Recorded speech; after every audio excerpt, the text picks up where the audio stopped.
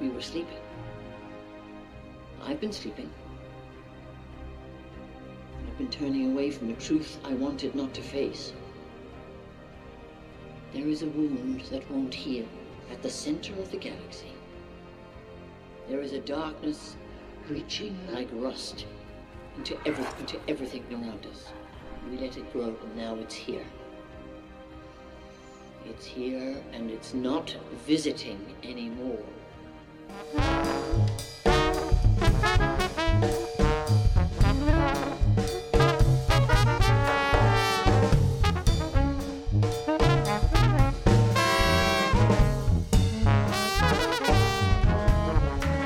Welcome to another episode of the Who Dat Jedi podcast. This is episode 138, take 2. I was having some technical difficulties at the onset, but you weren't here for it, so that's okay. But anyway, no.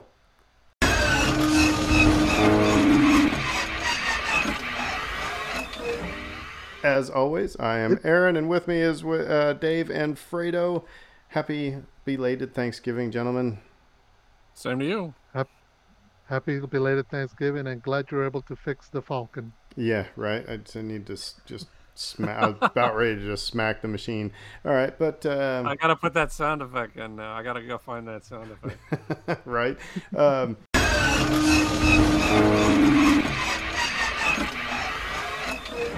So tonight we're going to talk about the final episode of Andor. I have to tell you guys, actually, that this is one of the first Star Wars shows on Disney Plus that I've gone back and started to rewatch like almost immediately after the final episode. And I think that says something. And I encourage everybody to do that, by the way, because there is so much, unless you watch the episodes multiple times when they came out, there's so much I think you miss. Especially anytime Nemec speaks, it's like there are jewels in those lines.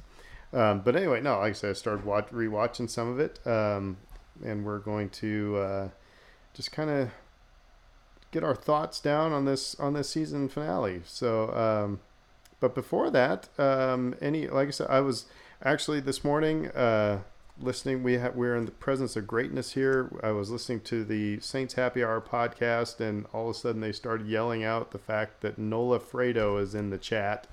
And Fredo, we haven't heard from Fredo forever. So that was Nola Fredo has entered the chat. He has. Listened to them for quite a while when they started out. So it's always nice to be remembered, you know.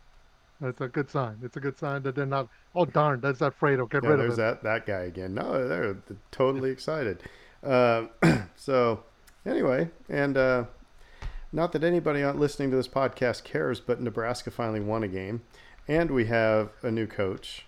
We don't need to talk about that. My only things I have against him is that he wasn't Mickey Joseph, and he coached the Carolina Panthers. It's the only two things I can hold over his head right now. But whoever they get to coach that team, as long as they start winning, I'll pass judgment. So anyway, yeah. So, but like I said, Nebraska beat Iowa, so there's that. And Dave, your team is going for the Big 12 championship. Yeah, we got TCU this weekend. It'll be we played them pretty close last time in Fort Worth, and this is going to be more of a neutral field, even though it's in Dallas. The fans will be split pretty evenly, I'm guessing. So, but we'll see. But the hot team in town is Tulane. Wow, I mean, talk about being in the upside down. With all due respect, I mean, that's awesome for Tulane fans. My sister, who was the athletic trainer at Tulane for a number of years, she was so excited that Tulane was on ABC. She's like, she's like FS2, ESPNU, yeah, I can, but ABC. So she was stoked. But anyway, so we're getting towards the end of college football season. see how it all goes down. So anyway, well, let's start off with some trivia to get us into the Star Wars mood here. All right, so going to Fredo. What type of vehicle delivers the Emperor to the second Death Star? Is that the... Without looking at the back of the card right now, I will tell you that I will accept two. There are one of two answers that are acceptable to me. So like the easy way to answer it's like the Imperial shuttle, or it's like the Tidarian class shuttle. So I would have. Okay, they say. Oh, there. Okay, so three answers, because the answer on the back of the card is an Imperial shuttle. I mean, Okay. that's like, what car did Aaron drive to work? Aaron's car. Oh, right.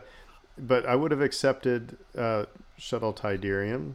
No, actually, Shuttle Tidarium was the one that they took to Endor, so I would not have taken that one.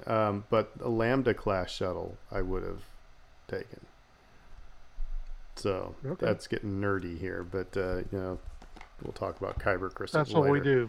do. Dave, what duo do 6 troopers try to capture just prior to the Ewoks' surprise attack?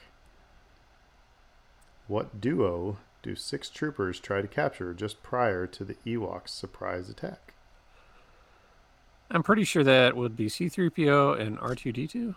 It is C-3PO and R2-D2. Very, very good. All right, and to me, who survives a crash landing on Coruscant landing strip and jokes another happy landing? That was Obi-Wan Kenobi. Hello there. Da, da, da, da. Sometime we should actually play the Star Wars Trivial Pursuit DVD game, 3 of us head to head, and see what happens. I'm coming in dead last. See I know how that see how much. long that takes that game to get to a conclusion. We might record that as a podcast. All right. Well, we got a couple little Star Wars news tidbits, and it's like here it comes back round again. What do we got first off, Fredo? So right quick, last weekend Netflix released The Glass Onion, which is the sequel to Knives Out. So Ryan Johnson's been doing the interview tour, and while talking to Hollywood Reporter, somebody came up and asked him, "Hey, wait a minute! Now you're making stuff for TV or streaming in this case. Lucasfilm is very aggressively pursuing a series. Is there a Star Wars series you'd like to make?" Now, of course, Ryan Johnson, for those of you who might forget, was at one point going to make his own Star Wars movie trilogy. But this is what he says, quote, "I will do a Star Wars anything. And if I had an idea that I was excited about that worked better as a show than a movie, I would do it that way. At the moment, we're in between making the next Benoit Blanc movie, that's the character Daniel Craig plays, and thinking about Poker Face. I keep getting together with Kathy Kennedy, having conversations. So who knows? Making The Last Jedi was the best experience in my life, so I should be so lucky." End quote. Now, it doesn't tell you doesn't have an idea that doesn't think would work as a movie, but it just tells you doesn't sound like he's making a movie anytime soon in Star Wars. And it's interesting that he mentions the show aspect, because that plays into a little bit of I don't think we talked about it last time on the show. I don't think it happened, but Bob Iger is taken over for Bob Chapek as CEO of Disney. And I saw an article that was like, Bob Iger is going to fix Disney's Star Wars problem, whatever that is. I didn't read the rest of the article, but what people have said is that Bob Chapek kind of went all in on Disney Plus, and Disney Plus revenues are down, as Dave has prognosticated before on this show, and Disney stock is not doing so well, and prices are going up in the parks and everything like that. So I would not be surprised if we get another little bit of pump of the brakes for shows coming out on Disney Plus, and that, I don't know, it just seems like we've spent too much attention over there, and not attention over here. And so I think Bob Iger is going to bring the needle more towards the center. I don't know. So I would love to see Rian Johnson's stuff, but I think now it's probably going to be, a little bit longer. He's being coy, so it's really hard to sort of take anything from it, right? I could do TV. I could do a movie, who knows? He may not know. Like, again, his ideas, it sounds like, are still sort of gestating and so the back of his brain somewhere. But I also feel like he could be lying about that. They could have a script practically ready to go, and he could just dive straight into it tomorrow. The point is, he doesn't want to take any attention away from the movie he's trying to promote now. Yeah. As far as Iger goes, like, there's a lot you can say about this situation. I mean, we could go probably a whole show with this. And I think, like, the biggest thing that jumps out to me with this is that he was very committed to the movies. And, like, maybe to the franchise's detriment in terms of keeping a schedule and making sure that those movies came out on a tight schedule. And we saw it with the last two films that we got, that they might have been a little rushed. People have talked about Force Awakens actually being a little bit rushed. I think those sorts of critiques are somewhat valid. We've talked about that stuff on the show before. It's like Solo came out way too soon after Last Jedi, and then Rise of Skywalker came out way too soon after that, and then Rise of Skywalker felt half-baked. Do you think that was because, like, investors, and the board, they want to see the ROI, right away? I mean, they want to see their return, because they just spent how many $1 billion buying Lucasfilm, and it's like, now get Star Wars stuff out quick so they can see that we mean business, and so we can start seeing some of this money back. And then he was the one that then said, okay, we're going to pump the brakes and we're not going to release, so many things out so quickly. But also, Star Wars Prison is being offered at a discount to DVC members. So there's the first brick falling on that one. But anyway, so Iger's a really interesting guy, though. And he's like, well, really well respected. He's done so much in this industry, and like, it's certainly an indictment of his successor. But I would caution anybody that says, oh, he's going to fix Star Wars, whatever that means. Right. It's like there were some cracks in the foundation before he ever handed this thing off. Yeah, and just to think back, there was a point a couple of years ago where I think everybody was suggesting that Disney's plan for December was to have basically alternating Avatar and Star Wars movies.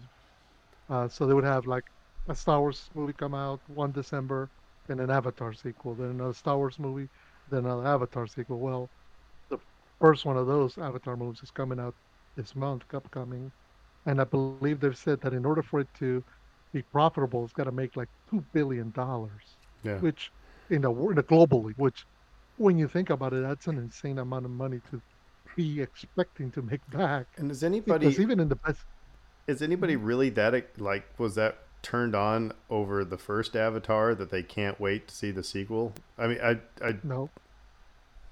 I'm sure those fans are out there, right? Like, this is the thing I always come back to. I was like, oh my gosh, does anybody talk about Avatar in the same sort of glowing terms? And like the devoted fan that I'm like, I can't wait for that. I got my Avatar action figures, and I'm, it's just like that picture does not align, right? Like, it never aligned.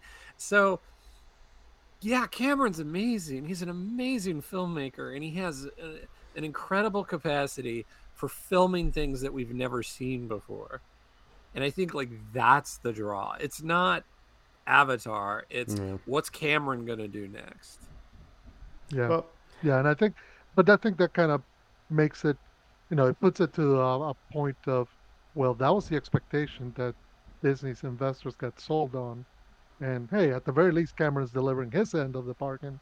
We need Star Wars to be delivering their end of the bargain, and we don't just mean fun, great shows on Disney Plus. So we'll see. The other thing I'll just say really briefly, quickly here is just that, like, a lot of the people are using this as an excuse to bash Kathleen Kennedy again.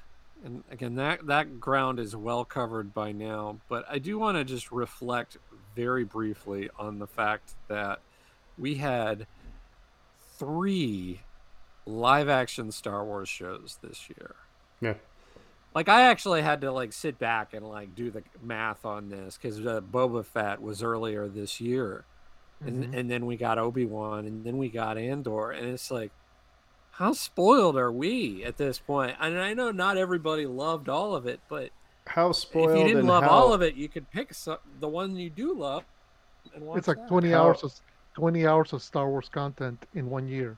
and That's how 10 spoiled movies. how spoiled and how egotistical are we to think that, oh, Bob Iger is here, he's going to fix Star Wars, as if Star Wars is, the only thing in Disney and the worst thing that's going on with Disney right now. Like I said, I go back, I mean, they've raised prices to the point where their whole strategy was, we need to keep crowds down, so we're gonna price people out so they can't go to Disney World.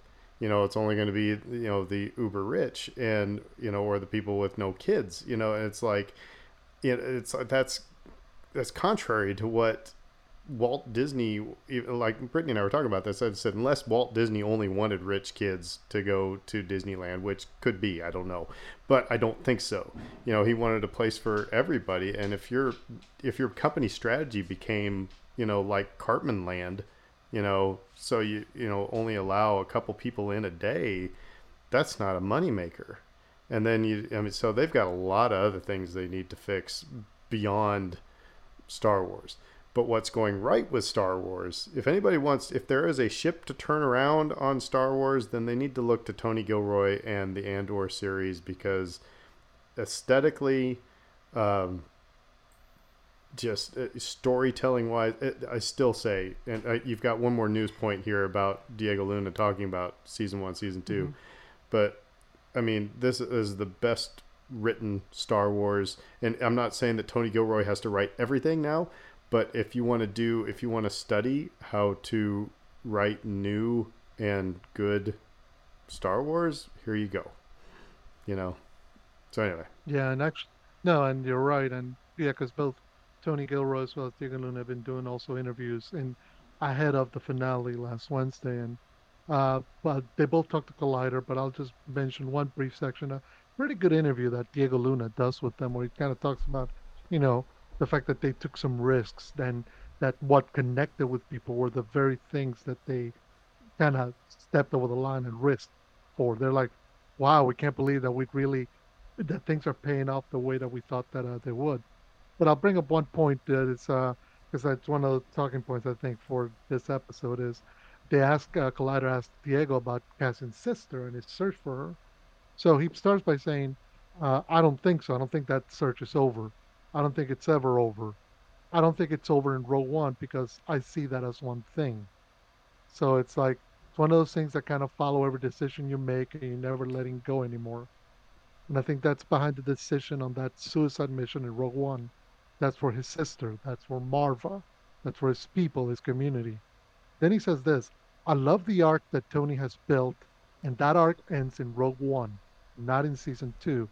And I think it's going to be quite amazing to watch Rogue One after you see Season 2. I think you'll see a different film, and for sure you'll understand the character from a different perspective, and you'll be with him in a different way. Star So Wars. I love the fact that they're thinking that way. They're not just, oh, we're not just making one season, we're not making two seasons. They're going to be making something that's going to stretch for these 2 seasons into Rogue One. And I think Tony Gurro said in this interview that season 2 will pick up a year after where this episode ended. Star Wars Underworld podcast mentioned talking about this similar thing. I mean, it's like this is we just got Act 1, and season 2 is going to be Act 2, and Rogue One is Act 3. So that I like that as well. I also saw a Tony Gilroy interview that he said that nobody's dying in between that year jump. Said if they made it to the end, then we can assume that they're alive. So we never saw Keno Lloyd die. So he may have gotten out. He may be swimming. But anyway, like I said, anybody who we're not going to have, that doesn't mean all characters are coming back. I would guess probably most. But anyway. Yeah, I can guess that most of the characters we saw around that funeral scene on Ferrix are the ones that we're going to be looking back to in season 2. It's going to be really interesting structurally to think about this show. And again, a lot of people are kind of like, are you sure, Tony? Are you sure are you going to do it this way? You don't want to maybe add another season in there because you're going from a very compact time frame to, just like years spanning like different time periods over a 12 episode arc, we think. And then you're going to another really compact time frame with the movie. So you're telling Cassian's story in that way with like a lot of focus on this part of his life and a lot of focus on this other part of his life later on. And then in the middle is going to be kind of herky-jerky, jump around a little bit. So it's interesting. It's funny that you say that, because then if you look at the original trilogy, if you just have those back to back, we have a 1 year time jump between A New Hope and Empire, and then we have a 3 year jump from Empire to Jedi, or 2 or something like that. And it's like 2 and 1, I think, something like that. And we're telling Luke Skywalker's story in kind of a herky-jerky thing. So I think it also gets back to, it's like, you have this medium, why can't you just make more? It'll be interesting to see how they put it together. Ultimately, it didn't really matter a lot with The Last Jedi and The Force Awakens like being smashed together either, like, because that was a real departure from the typical structure that we had seen, and that was like, 2000th on the list of complaints that we could end up having about that trilogy. It's like, yeah, those two movies are close together in time, so what? But at the time it felt weird. It was kind of like, what? Is that going to work? How's that going to flow? Flowed just fine. So I do like, okay, so let's talk about the finale. If I could do it again, I'd wake up early and be fighting these bastards from the start. Fight the Empire!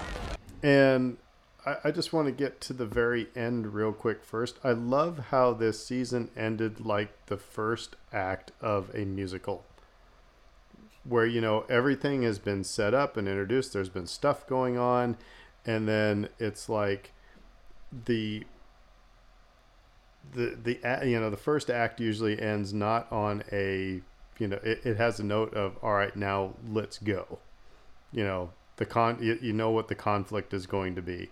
And that, I just thought that they set it up. I just love the way this ended. So just real quick before, because Diego Luna talks about that in this interview that he did with Collider.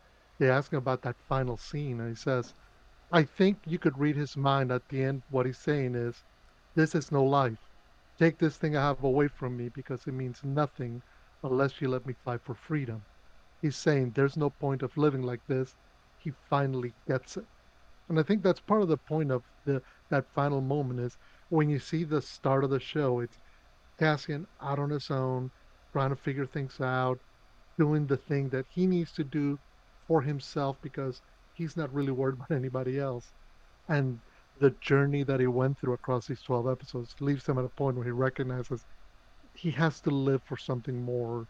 There's something bigger that needs to set out to do. And that moment really puts it in a spot of, I'm not going back to the guy I was in that first episode. The guy who just shot a couple of corporal guys just because he needed to get away. If I'm going to be doing something, it's for the greater good. Well, all right. So, like I said, I just wanted to say that about the end real quick. So, but let's talk about the high points of this finale. First of all, I had to stop and think: is that the first time we've seen? It's not the first time we've seen instruments, but it's the first time. You could tell. I loved how they had a flute and they just put some things on it, and they took a French horn and they kind of bent out the bell, you know. But we got a second line on Ferrex. That type of thing. But anyway, so the whole deal is like, all right, we're gonna let them have their funeral, and so that basically trying to set the trap to get Cassian back, and Cassian is in Ferrex. So I don't know. So the trap is set, but the thing I loved is how. First of all, they said it's going to start a couple hours from now, and then boom, they started on their own time frame. And that sets the whole tone for everything. It's like, the anvil, starts kicking in, and they started on their own time frame. And that first off, that absolutely, you're 100% right. That's exactly what they intended to do. They're going, well, you can do it at this time. Wait a minute, they're starting early. Now we're completely off guard. The other thing too is they completely misjudged Cassian's intent. They thought he wanted to be there, front and center, and partake in the funeral procession in some way. And failing that, he'd be hiding nearby, but still trying to observe, and we're going to nab him there. And again, for him, it was entirely a misdirect. At least when he realized that his friend was captured and that he could potentially get her out. And that became the priority for him, and they did not see that coming at all. So there's the thing is that, and getting back to that a little bit, is that I said, I think I told you in the first take of this podcast, I went back and started watching Andor, starting from season 1. I recommend everybody to do that because you pick up on so many things. For example, as you were just talking about that, Dave, the conversation between Cassian and Nemik in the Aldhani arc, and Nemik was talking about basically playing by the rules type of thing, and Cassian said you're half right. Said the Empire doesn't take the time to learn the rules, and it was said in a very pessimistic way. But I mean, that's what Ferrex is like. Okay, they set these rules. Well, we're going to play by the Empire's rules, which is to not play by the rules. So I mean, it's just like I said. We go back and watch some of these episodes. You get some little nuggets like that where things Cassian says early on, and then it turns it on its head. The revisits in this episode alone are powerful. The revisiting the manifesto and some of those words in this episode alone are really powerful stuff, but we'll probably get to that too. Fredo, you were going to say something.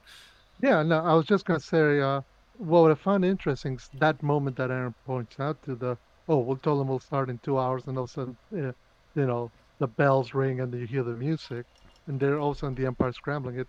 It's almost like as if the people of Ferrex are trying to regain the power over the Empire and show, no, we're the ones in charge here. This is our home, and we do things our way on our schedule, not on what you tell us is our schedule.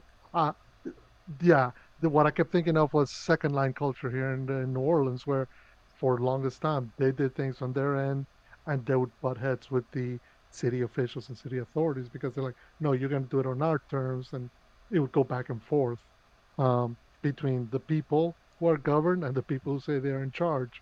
And sure enough, it's the Empire who comes out, and their response is to escalate. They never de-escalate. The Hmm. Empire's always like, "You're gonna go here, we're gonna go above you. Oh, you get raised up the stakes, we're gonna go even higher." They don't know how to respond any other way, and bites them in the butt in this episode. I will say one of my criticisms, because we're going to start talking about Marva's speech, and I love how B2 Emo is, at the front of everything. He's leading and I was like going, oh, it was kind of like, you can do anything you want, but don't kill the dog. It's like in movies, it's like, if you do anything to the droid, I'm going to be mad. But I will say, here was the problem with this series, is that, and we talked about this early on, is the number of characters that there are. And so at the beginning of this episode, when they keep flashing back to the kid making bombs, we're like, can't remember, what was that kid's, who is that kid, who's he looking at? It was like, because of the arc structure, and because it's like, okay, we're going to talk about these people in the first 2 episodes, and then we're going to go do something totally different for a while. And then at last episode, it's like, who's the kid making bombs? That was bothersome, but that's minor. I think in that moment I trusted them. I was like, do I need to know who he is? Did it matter? Right? Does it matter if I know who he is? And I'm thinking to myself, probably not. But when you find out that it was his dad that they strung up in the street, after I did my research, then yeah, it is kind of, but adds a little bit. I mean, at the end of the day, like, you understand this character's motivation and what he's doing, and it's foreboding. Like, he's building a bomb. That we don't know at that stage of things how coordinated any of this is, but we know somebody's bringing the bomb. Right. I saw some people saying that they thought for a moment that it might have been a lightsaber, and I went, no, that's something that's meant to go off. That's Chekhov's bomb that's getting built in Act 1. Yeah. Yeah. So Marva's speech, the thing that I find really interesting, and again, she says, we've been asleep for too long. I think that was the line, because in an earlier episode, she makes comment of how, I think, we've been quiet for too long or something. It wasn't sleep, but it was something else. And that made me, and so her final thing, it was really cool. Projection coming out of B2 and talking to everybody. But she was, and just giving everybody the rebel, go for it speech. The thing that I find interesting, it has just totally left my head. But so while I try to get that back, apparently we almost got the first F word in Star Wars at that moment. They're saying that when she says "fight the Empire," there was an article that said Disney was okay with them using the S word earlier on in the second episode, but that there was another one that in the final episode they were not thrilled with, so that it must be the F -- word. But I don't know, what'd you think of Marva's speech to everybody? I'm like so much else in this series, just a masterclass, because and you're vindicated by this, Dave, because you called it. Oh yeah, I said she wasn't going out quietly, and when she died, I was like, I'll just go be quiet over here in my corner because I was wrong. And then, sure enough, yeah, she would not go out quietly. The speech serves two purposes, right? Which is to ramp up the tension in the scene considerably, because her words are fighting words, and the Empire's not going to take that. This thing is escalating. It's going to turn into a fight. There's no way around that. So every moment that sort of passes as this speech is going on, you're becoming more and more aware as the viewer that this is going to turn to violence. And again, we talked about Hitchcock and this idea of sort of building tension gradually and getting to a point where you're like, okay, this thing is going to explode. And it did.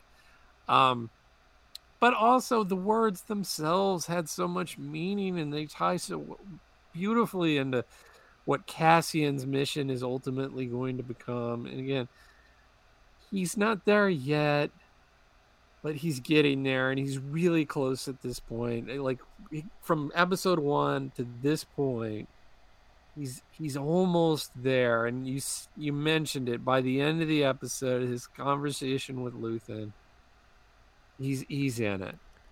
So I remember what I was going to say is that, we said we've been asleep too long, and it is kind of speaking also, not to get into a big political conversation here, but I mean the age old, conversation of, the more liberties you give up, for safety. It goes back to, I mean, I think it's a legitimate argument to have, when it's like, it was recently with the COVID protocols, I mean, I'm not saying that those were bad. It's like, the more I can understand people, it's like the more we give, the government or the people who are ruling our lives, the more we give to them, and we think do we think they're going to give it back?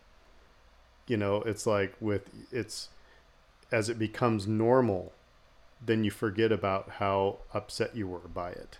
I think that's and that's what she is saying. I mean, it's like, people griped when there was like that seatbelts are mandatory in cars. Now nobody really talks about it. Unless they, unless they're trying to make some stupid point, like this podcast. But but you know what I mean. It's that and so she is telling everybody it is time to, wake up. You've been giving too much to the Empire. The other thing that stuck out to me is that the line from the last of the jail breakout arc, and that is, power doesn't panic, and the Empire panicked when things were not going the way they thought it was going to. They panicked. Fredo? Yeah, no, to Marva's speech, I think what's interesting is because we've gotten at least 3 different rebellious discourses this season. We got Luthen's monologue to Lonnie, where he's talking about what he's doing. We got Nemec's manifesto, which we finally got to hear in full in this episode as Cassian's moving through the city. And then we got Marva's speech. And each one of them is aimed at a different level or different audience. I mean, they're all aimed at us, let's be honest. But like Luthen's speech is directed at somebody like Lonnie, who is having doubts about what they're doing. He's there to remind him, like, look, this is not easy, and you're stuck with me, and you might be remembering, we might not be remembering we're doing the good thing. Whereas Marva's speech is all about a call to arms. It's all about, you've been asleep, you have let this go on too long, you've thought that this was something that happened on the other side of the galaxy, far away from you. This didn't impact you. Just keep it going. Don't mind it. And I mean, there is no way to hear that as an audience member and not think about whether it's the conflict in Ukraine or the very COVID protests that are happening in China right now, where people are, coming out against their oppressive regime. So let's take it back different further. Audiences for different people. Yeah, let's take it back further. It's the Declaration of Independence, right? People think that was just saying we are free, but that was a love letter to King George. To actually not King George. They were saying to the world, this guy has done these things. It's like the part that everybody forgets about the Declaration of Independence is the litany of crimes against humanity that they were saying that King George was doing. So that's what Marva's doing here. She's telling everybody, it's like, these are, she's announcing to the world. So, okay, before we move to the other stuff, I've been thinking through this whole series is, who is the founder of I'm not a father or mother or founder or whatever of the rebellion. Is it Nemec? Is it Cassian? Is it Luthen? Is it Mon Mothma? You know what I mean? Because you can make arguments for it's like where is the seed? You know, who is responsible for all this? I just find that, again, if I want to link it back to the American Revolution, it's like all those people were meeting together and thinking of one mind. All these people are doing things on their own, and they might interact, but they're not working in conjunction with one another. Well, the easy answer is it's a gumbo, right? There's multiple answers to the question, but I think the most compelling answer is Cassian, because he's not the leader that you think of, the typical leader. We've talked about this through the course of this show. This is the person who inspires the people around him to take the steps that need to be taken. And he's a direct reflection of Marva in that way. Like her dying action is to inspire other people to act. And he's a chip off the old block in that regard. He's the guy that's doing that. We saw that at the prison. We saw that during their raid of the Imperial facility. You see it again today. This final episode, these people aren't going to act in his best interest if they don't think that he's worth saving and that his cause is their cause. It's like, oh, Cassian, he's okay, I guess. We really liked Marva, but I don't know about that Cassian guy. No, they see him as an extension of her. I don't know. All the Ferrix, they don't like Cassian. There's a lot of them that are trying to. They Bix says to him that everybody blames you for the Empire being here, and he also had people who he thought were friends who were could turn him in on a dime. So I don't know. I don't know if I'm quite there yet to say that Cassian is the is the one that everybody looks to, because the other thing about this, and we have other things to move to as well, but Luthen can say the same thing about Luthen. Luthen is doing things in the shadows. He's literally in the shadows in this episode. He doesn't do anything, doesn't raise a fist or raise a gun or anything in this battle. Neither does Cassian. Cassian gets his friend, gets Bix out. Everybody else is doing all the dirty work for those two. That's what I kind of find interesting. And I think, like, my read on that situation is that there's no manipulation involved in any of that, and that it is a direct reflection on their feelings for him, and again for Marva, but also for him. And not everybody feels the same way. Not everybody on the entire planet's gonna like a person, but like, I think by and large, Brass is a good example, right? Like, here's a person, and he's marvelous, and him using her brick, the brick Imperial, like the first shot in the rebellion is Marva's brick across somebody's face, and she would have wanted nothing else other than that for her to brick to lay out an Imperial. But, like, there's so many people here that you see that are impacted. And again, we can debate in to what degree and how affectionate they are. But I also think, like, the idea of Cassian, and the way that the show works, he was never going to be the institutor of the rebellion, right? In a traditional sense. He wasn't going to be the guy who kicked everything off. But from a certain point of view, looking at the way that he has impacted everybody that he has encountered throughout the course of this series, you could make the argument that he has sort of inspired this spark. See, I think it's everybody else. This season has been everybody else inspiring him. So, but that goes both ways. Well, let's talk about. Oh, go ahead, Fredo. No, I was just gonna say right quick because I think in a way I could see where Dave's coming from, just from this standpoint. We've noticed that in every one of the interactions, uh, in every one of the characters that we've met, they're focused on their own little thing. Very few characters are looking at the bigger picture. Whether it's Saw Gerrera, even Luthen to a certain degree, he is focused on fighting the Empire, but doing it his way. And I think one of the interesting things is that Cassian is meeting the people he's meeting where they're at. Whether it's his people in Ferrix and understanding what they can do, whether it's the inmates on Narkina 5, whether it's whoever he's coming across, or they're the folks in Aldani. As he's developing, as he's growing into this role, he is adapting and being more conscientious of who he is. Because it's interesting, the dynamics that he has are different with every one of those characters than they have with other characters that we meet. Because Vel has a different dynamic with Luthen than she has with Cassian. Luthen has a different dynamic with Cassian than he does with Val. So that's just an example. So I could see in a way where you could say that it's characters like Cassian who are more embodying the idea of what will become the Rebel Alliance.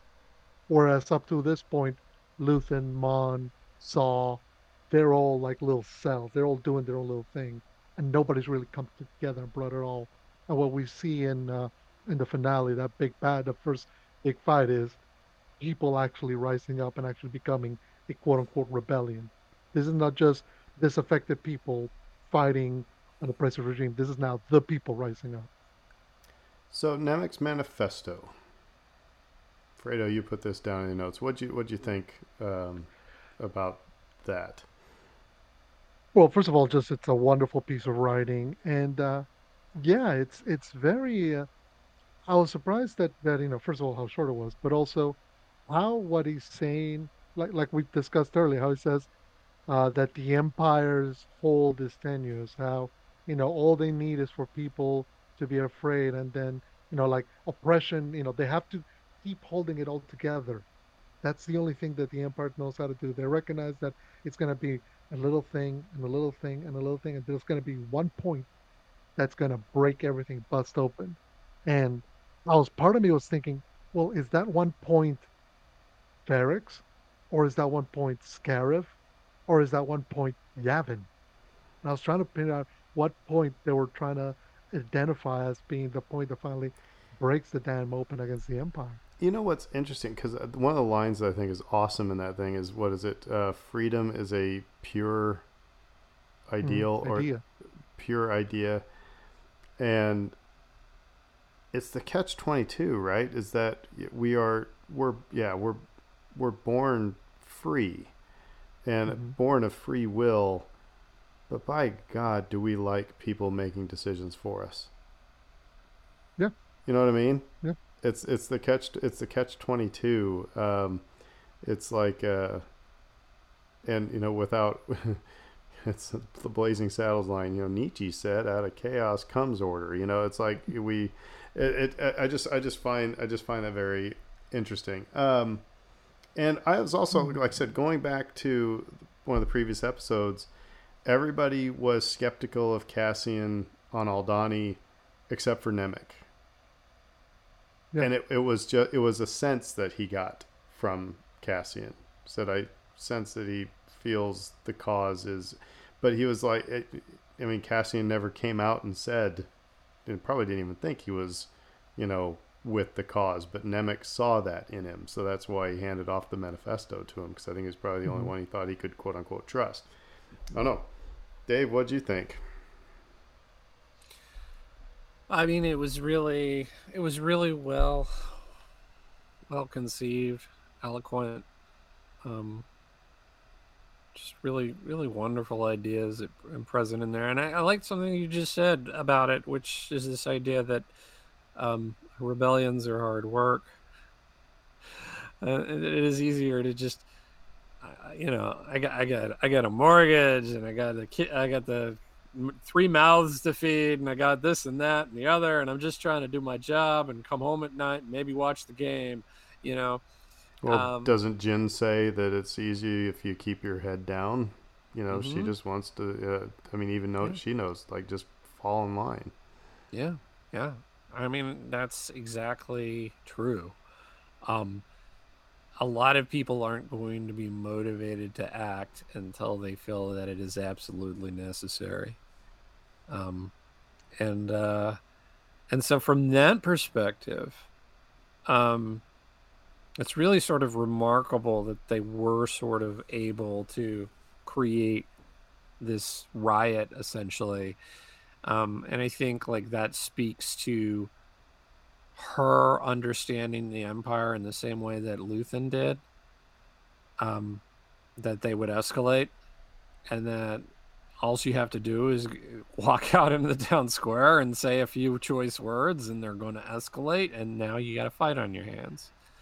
And so, like, in one sense, it is kind of remarkable that she was able to inspire these people to act in that way, but then in another, you understand why.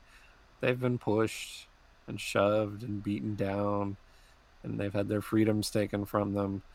And at some point, when you get pushed that far, and then when you're in that scenario, when you're standing face to face with your enemy and they're taking a swing at you, like, all right, I'm in this.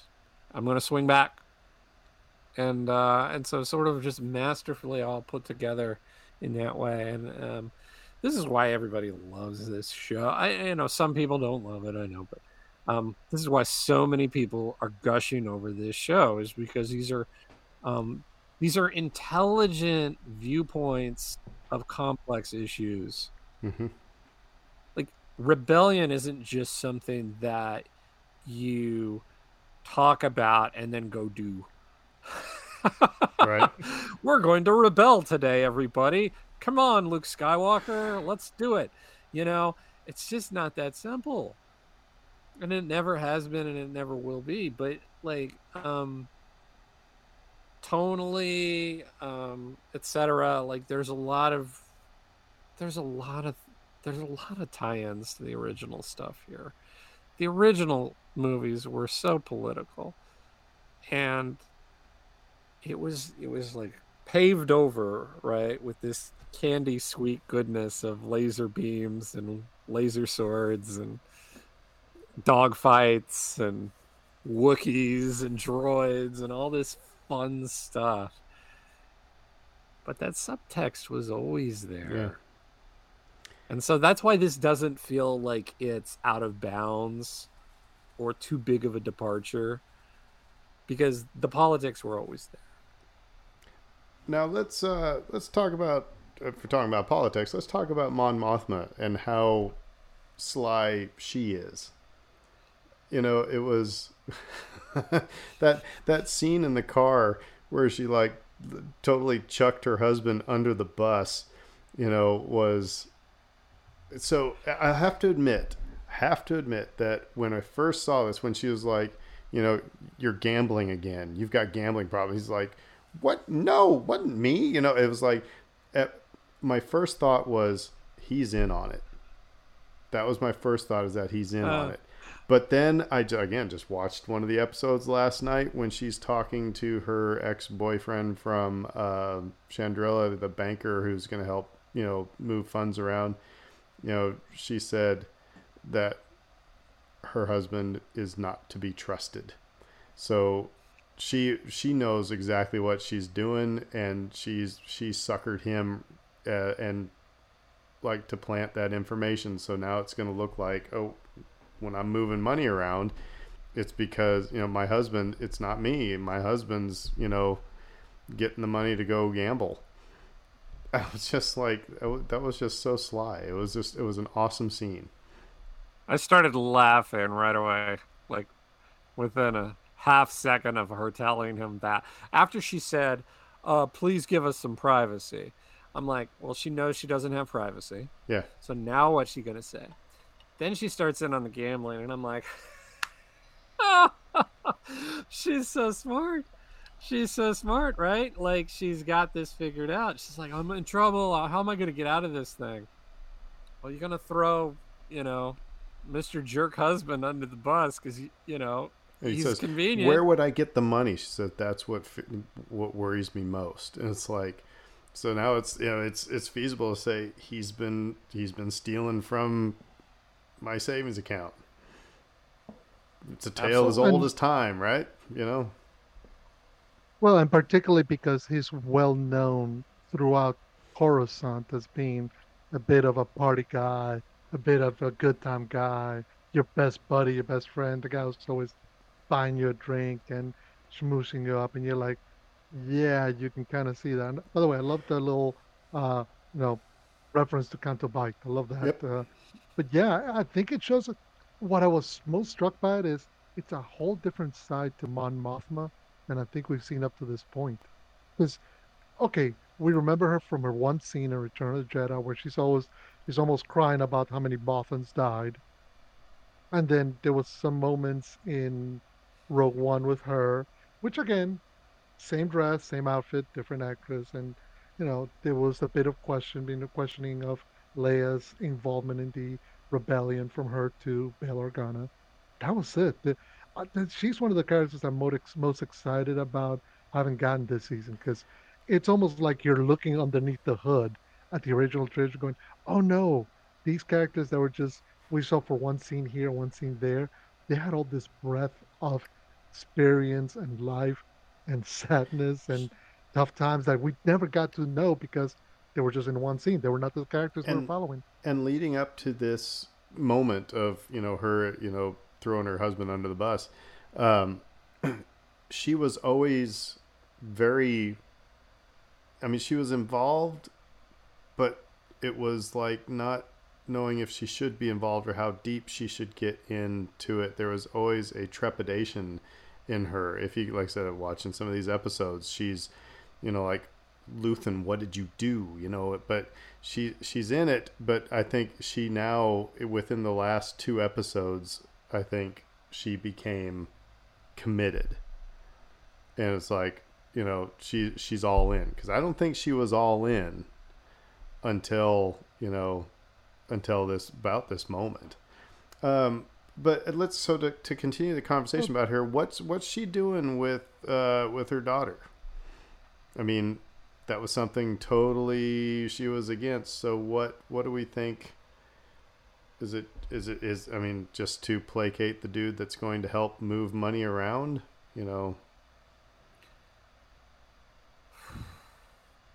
She's she's placating him, but she's placating her daughter, I think, more importantly, because her daughter's into it. And regardless of what she wants for her daughter in that moment, it's just probably easier for her to give in to that. And it's like, okay, this is what you want. We're gonna let you have this ritual and the whole rigmarole that goes along with that. But yeah, like you get the distinct impression by the end of this episode that she has literally given up her entire family. And Yeah, it's yeah. Yeah, I was just thinking, I mean, she's against it. She clearly is not happy with having to do it because, and it's interesting because both her and Val are coming at it from the same point of view. They're surprised at how into traditional Chandrillan roles and modes of behavior her daughter's engaging into. And it might just be, as somebody who's grown up in multiple cultures, in some ways you do see that with children of immigrants and of migrants where they grow up in one society, but there's always this curiosity for that other side of their world that they never knew about. So there might Or be or the flip of that. You talk about immigrants to the United States. It's like, when they try to speak their native language and get chastised by parents, say, no, we don't do that. You be as, it's the Irish dropping the O's off of their, their names so they can, Americanize. Assimilate. And Assimilate. then it's the I want to be my culture, So it's and I think what's interesting is that I didn't realize, but Vel and Mon are mirroring each other's path. The stuff that Cinta, is telling Vel about, you get the what's left after the rebellion. Like I think there was on the side of Mon that was behaving much the same way as Vel, where they were trying to keep hold of who they were and all they had and their identity aside from the rebellion. And Cinta's checking Val and telling her, no, you need to be all in, and you're gonna, and whatever's left is what's gonna be us. And I think that's much in the same way for Mon as of this episode. So she's having to realize, no, if I'm gonna be a actual committed member of this rebellion, it's gonna cost me something, and I don't necessarily. She's easy. It's easy to throw disgusting jerk husband over the boat out over the side than it is to serve her daughter up on a platter to a nice kid who's related by blood to a potential crime boss. So, yeah.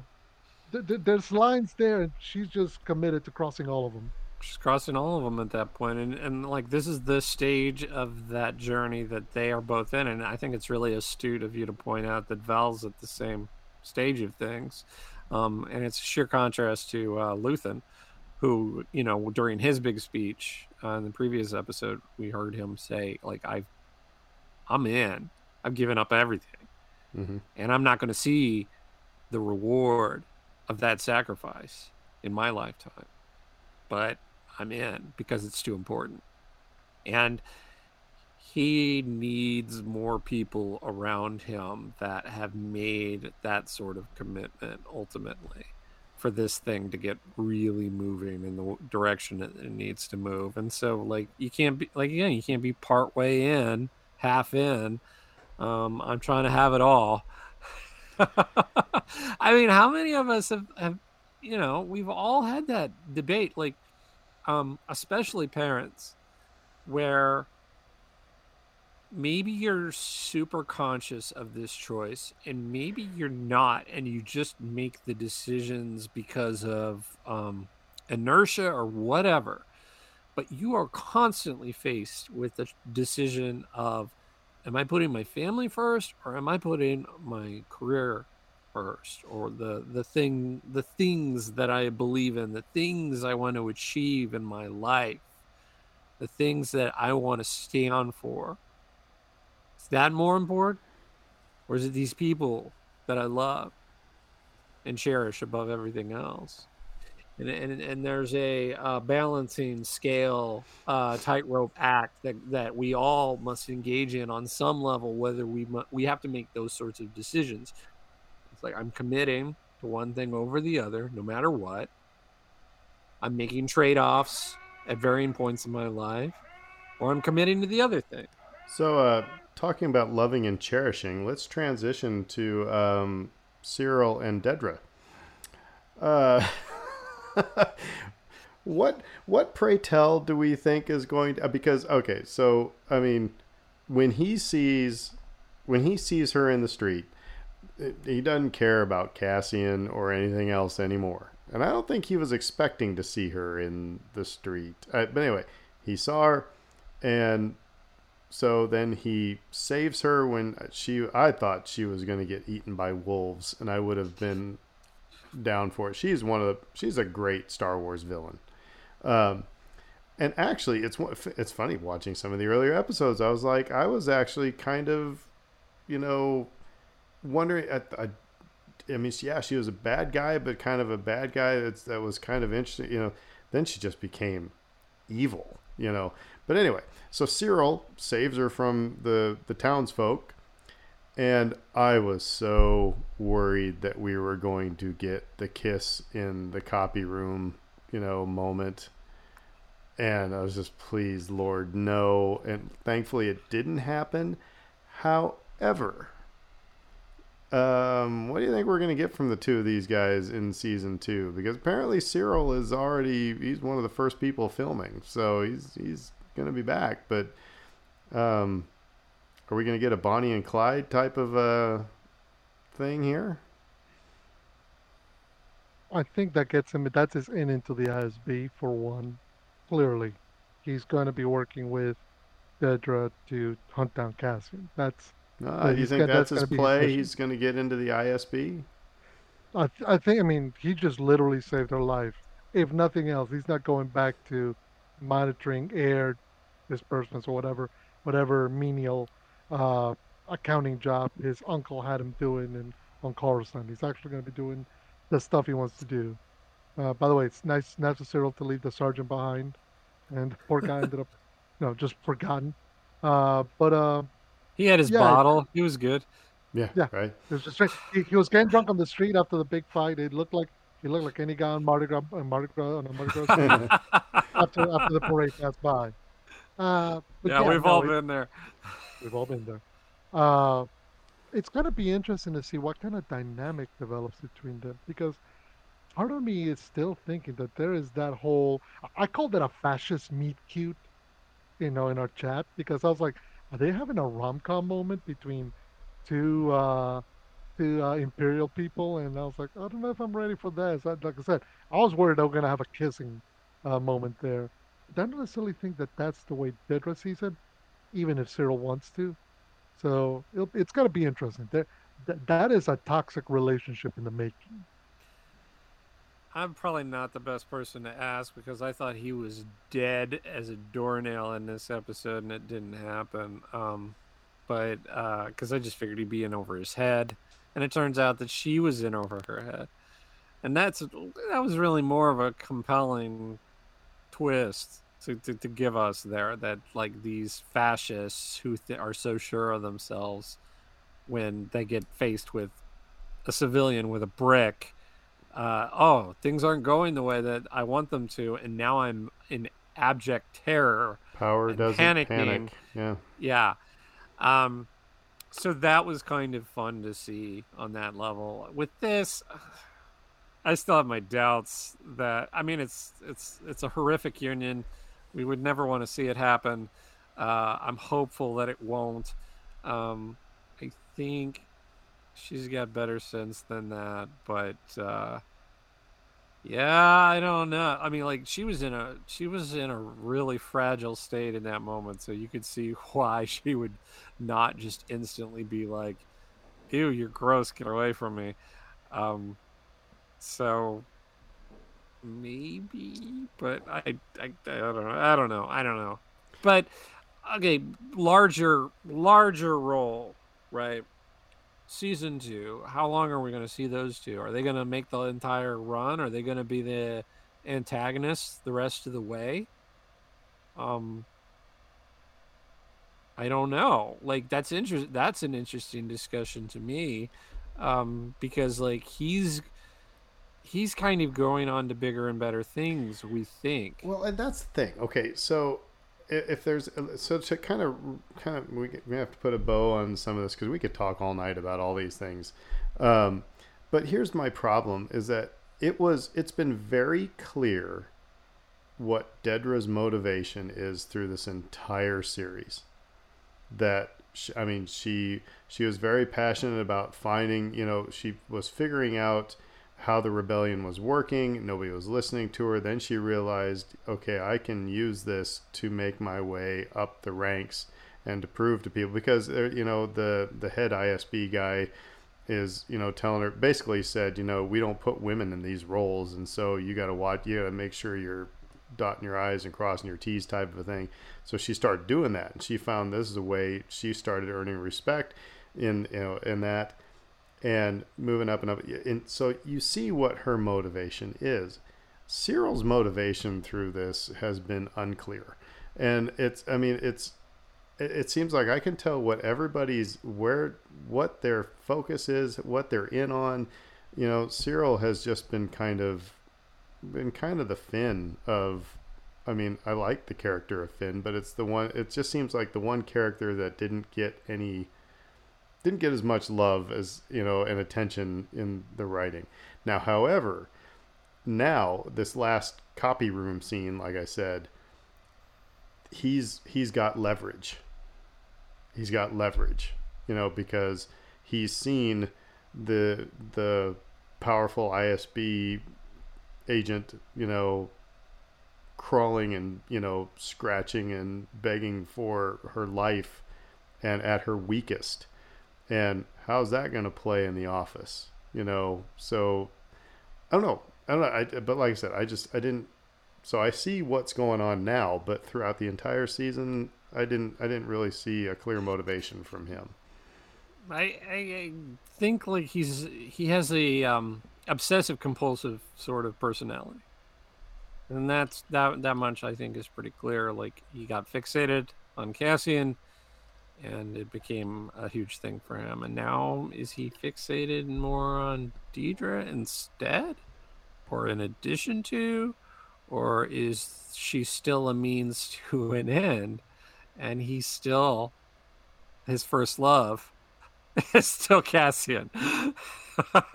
Because he just never struck me as the type. Like by the time we got to I don't know, the halfway point of this series, I'm like, he's never gonna drop this, is he? Like it's just never going to happen. He is going to pursue Cassian until he's dead. And I thought that would occur in this episode. And I still kind of think that that's who he is and where he'll end up. In some ways, he's a Captain Ahab type. Yeah. Yeah, he's the Captain Ahab. Yeah. Yeah, but you knew what Captain Ahab was going after. I mean, but Cyril's just kind of jumping from... Is he focused on Cassian, and why is he focused on Cassian? It's like, okay, I get maybe the initial why, but it's like, but then it's like, then he's, like you said, then he's fixated on, Dedra, and it's not clear why. Is it because he wants to get information about Cassian and use her to help, find the white whale? Or is it they make a really creepy, scene where he's been admitted to being stalking her? So I don't know. And I honestly think that, she showed him the smallest piece of kindness. So this, this stray puppy, he latched onto her, right? I think that's part of that. But then I also think he's not an idiot. We haven't seen him. He's just inexperienced, right? He walks out into these situations that he doesn't have any sort of background or experience for, and so he gets his butt handed to him. But then he learns from it, and he comes back, and he's tenacious, and he's still coming back. And you don't get the impression that he's just stupid. So, it's certainly within the realm of possibility that he's planning ahead. Oh, Dedra can help me get Cassian. It may well be that. Yeah. So I don't know. That's where I would place that right now. But again, part of that's because that's just too gross a union. I just can't. I can't handle that. No. But no. I just thank God that we didn't get. I was absolutely 100% sure we were going to get the big, smooch fest. So I'm glad we didn't. Well, anyway, let's put a bow on this. I mean, there's some things that were, I think at the end, because we have a bullet here of unanswered questions. Cassian's sister, what's up with Kenari? I think those were all MacGuffins to explain how, the Kenari part of it is to explain how, Cassian was with Marva, that they're not, it was just, so I don't know, we'll probably get a little bit of backstory in a book or something like that, but and she even told him in a couple episodes ago, said, don't even bother going after your sister, just forget about that. I think that she was telling the whole audience that hey, we're done with Cassian's sister part of this story. That was the thing to get the ball rolling and to get him in trouble. And then, like I said, we'll probably get in a book. That's my thought. I would be surprised if we don't at least get a bit of a mention if in the journeys, because I could very well see where something where Cassian's asking Luthen to at least put 5 minutes into potentially finding out some of this stuff. Because it's interesting that we spent the first two episodes focusing on Cassian's sister, Kanari, the fact that nobody discusses what Kanari is. He has to pretend he's something else uh, for reasons that are never stated. And I wonder if at some point we might circle back and that might be a bigger point regarding Cassian and who he is. So I wouldn't necessarily think that, you're probably right. We'll probably get the depth of it into a book. But I wouldn't be surprised if Tony, if that's not been set up for payoff somewhere in season two, just as this is why this is what's important. But yeah, it's interesting that they started so strongly with that, and then through the Aldani arc, the Narkina 5 arc, going back to Ferrex, never brought up again. I'm going back to Ferrex. I'm going back to Ferrex. I don't think so. Anyway. I don't know, Dave. You have any thoughts on the whole sister or Kanari thing, or any other unanswered questions that we have from this? Anything you felt gypped out of? That I understand that some people have objections to that story being dropped because there's this whole white person abducts person of color from native environment story that we really didn't go in depth on, and we really didn't talk much about, and I think a lot of people feel gypped by that, and I think that's a legitimate feeling to have. Is it an important piece of this story, of his story, and of where we're headed going into the season 2? I don't know. I mean, I don't. Well, that's the question. Think so. It's an important story. Yeah. But is it important to this story? Right. Yeah, right. That's the tough thing. I think like what you're saying, if they don't touch on it here, they probably should touch on it somewhere else because they open those wounds up for people. Yeah. So let's tell that story, and maybe in a comic book, or maybe in a book, or or even another series or something. But for this series, I'm not sure. They need to go back to that. What's important is getting Cassian from where he is now to the point that we see him in Rogue One. And I think he's still got a little further to go. So I think what will be interesting as we sign off, it'll be the next one we get is what, Ahsoka? Mandalorian. Okay, February. Mandalorian. Okay, so when we go back to the YA writing, will we be let down? I mean, I think that's a legitimate thing for us to be setting ourselves, because we loved how Andor was written and put together. We got to remember that we're going to be going into, it's going to be apples and oranges with the Mandalorian. So that's my thing to everybody, to set yourself up. You're not going to get. We're gonna go back to a little bit more of the fan servicey stuff. We're gonna go back, So I just hope that Star Wars maintains that balance, and I hope the Acolyte is similar in writing to Andor, for example. So you can have your fan servicey, like I said, YA stuff, and then come back and have, the more serious, adult conversation type of thing like we got with Andor. But anyway, it'll be interesting to see the first watch of Mandalorian season 3 if we all go, like getting a hamburger after you just got, T-bone steak, I gotta say, Mandalorian, I like hamburgers, so I'm just saying. we all love hamburgers, right? The meat, people that like meat in the audience love hamburgers. Mandalorian was not the Book of Boba Fett. No. Those were two different series, right? And the Book of Boba Fett was kid in the sandbox with his action figures.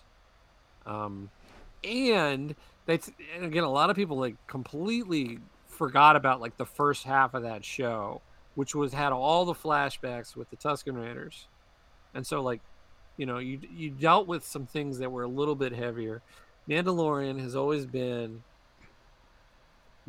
Lone Wolf and Cub and samurai walking from town to town, and Lou Ferrigno's Hulk. It's been that kind of a show. So it's like, if our expectations change, I think that's on us. Again, that show wasn't dumb, right? And Book of Boba Fett at times, okay, maybe. Obi-Wan, very prequel sensibility. Mm-hmm. I think going back to Mando is going to be the easiest possible transition for folks, because it seems like it has the most to say. And I guess I'll just kind of add to it is simply that I'm glad that we're going to go from Andor through Bad Batch to The Mandalorian. Different writing, different, like I said, Dave's pointed it out way back at the start. His kids walked out after, a little bit of watching Andor. It just was not hitting them. Whereas they are big time fans of Mandalorian and Baby Yoda, Grogu, and every one of those episodes. So It's always Baby Yoda. I always hate the idea of everything having to be one. Like, I don't want all the Star Wars shows to become Andor. Please don't. Right. No, I would Lucasfilm 100% agree with you. That would be like Star Wars shoving its head straight up its own butt. I mean, it would, and smelling its own farts. I totally agree with that.